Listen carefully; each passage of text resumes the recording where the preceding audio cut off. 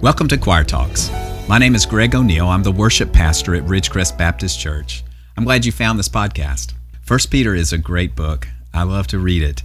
It's written to help believers have the right understanding about suffering. He wrote it particularly to believers that he knew were going to go through suffering. Some of the themes or important words in 1 Peter are hope, suffering, grace, and God's glory. Those words work together sort of like this. God has given us a living hope, he says. But there's also suffering and trials that come, but those come to refine our faith. And it's God's grace that sees us through suffering. And the end of our suffering produces glory for God. So that's sort of the roadmap and some of the major themes linked together in 1 Peter. Today I want to look at a particular scripture.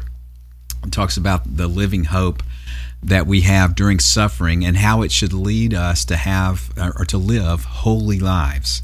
So here's 1 Peter chapter 1, verse 13. Therefore, with minds that are alert and fully sober, set your hope on the grace to be brought to you when Jesus Christ is revealed at his coming. As obedient children, do not conform to the evil desires that you had when you lived in ignorance. But just as he who called you is holy, so be holy in all that you do. For it is written, be holy, because I am holy. So today, just kind of want to grab that word holiness and just talk about that a little bit. As believers, we are to walk in holiness, and the idea of us having to have hope during suffering connects with holiness. Maybe this scripture might help me show that idea. In 1 John 3, it says, every man that has this hope in him purifies himself, even as he who, speaking of God, is pure.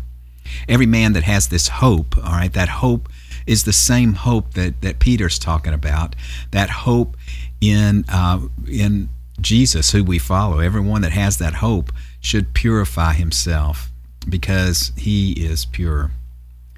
So the word holy, we don't really use that very much in common language. It means different or set apart. When holiness marks our lifestyle, we are different. We are different from those around us, different from the way that we would be without that holiness. 2 Corinthians says, come out from among them and be separate or different, says the Lord. So it's not easy to live in this culture and be different or be separate or be holy. The world is always pressing on us to follow its ways.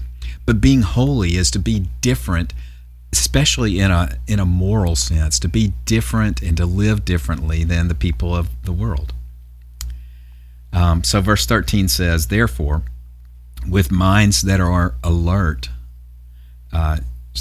we are to prepare our minds for action. The word alert here, or in another version, it says, gird up your minds.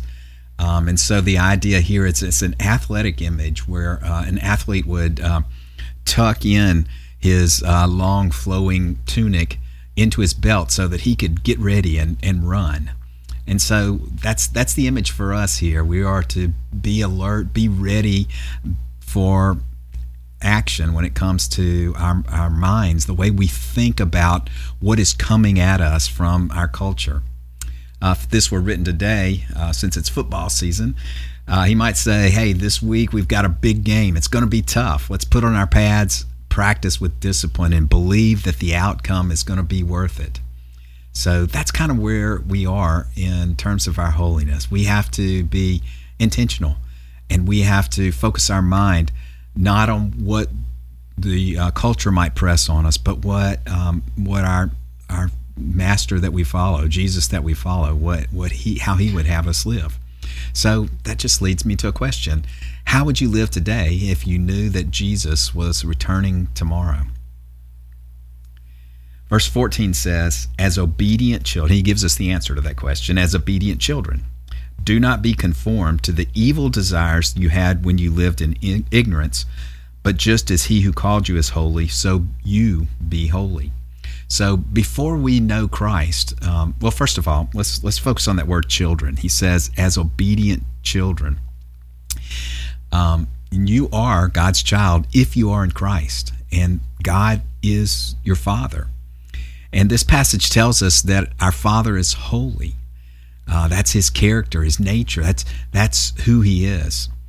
So if we're his child, we'll, just like earthly children, inherit and imitate the characteristics of their parents. So we should also be holy because we are children of the Holy One. So before Christ, he says, in this verse, he says we are obedient children, but in the past we have been disobedient. Before Christ, we were disobedient children because it says we followed our own desires.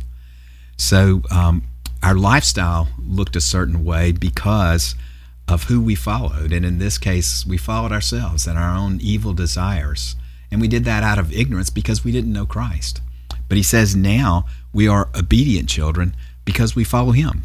We follow Jesus. And in the power of the Holy Spirit, we can live holy. We can walk in a holy way. In Galatians 5, it says, live by the Spirit, and you will not gratify the desires of the sinful nature. True salvation, a true relationship with Jesus, always results in obedience.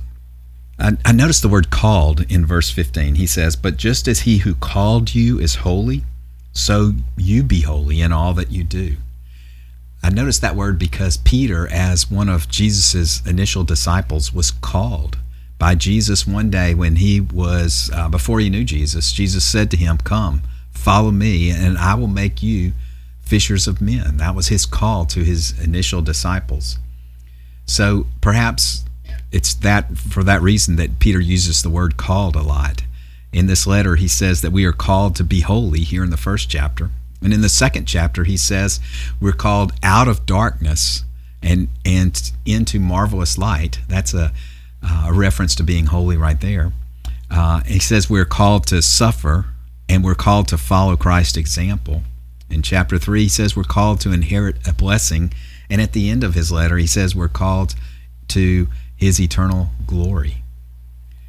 So today, if you are a follower of Christ, it is because you have been called, and this call extends to your own personal lifestyle.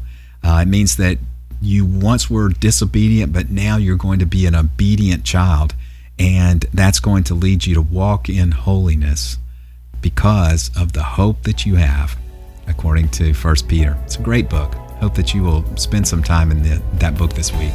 Have a great week.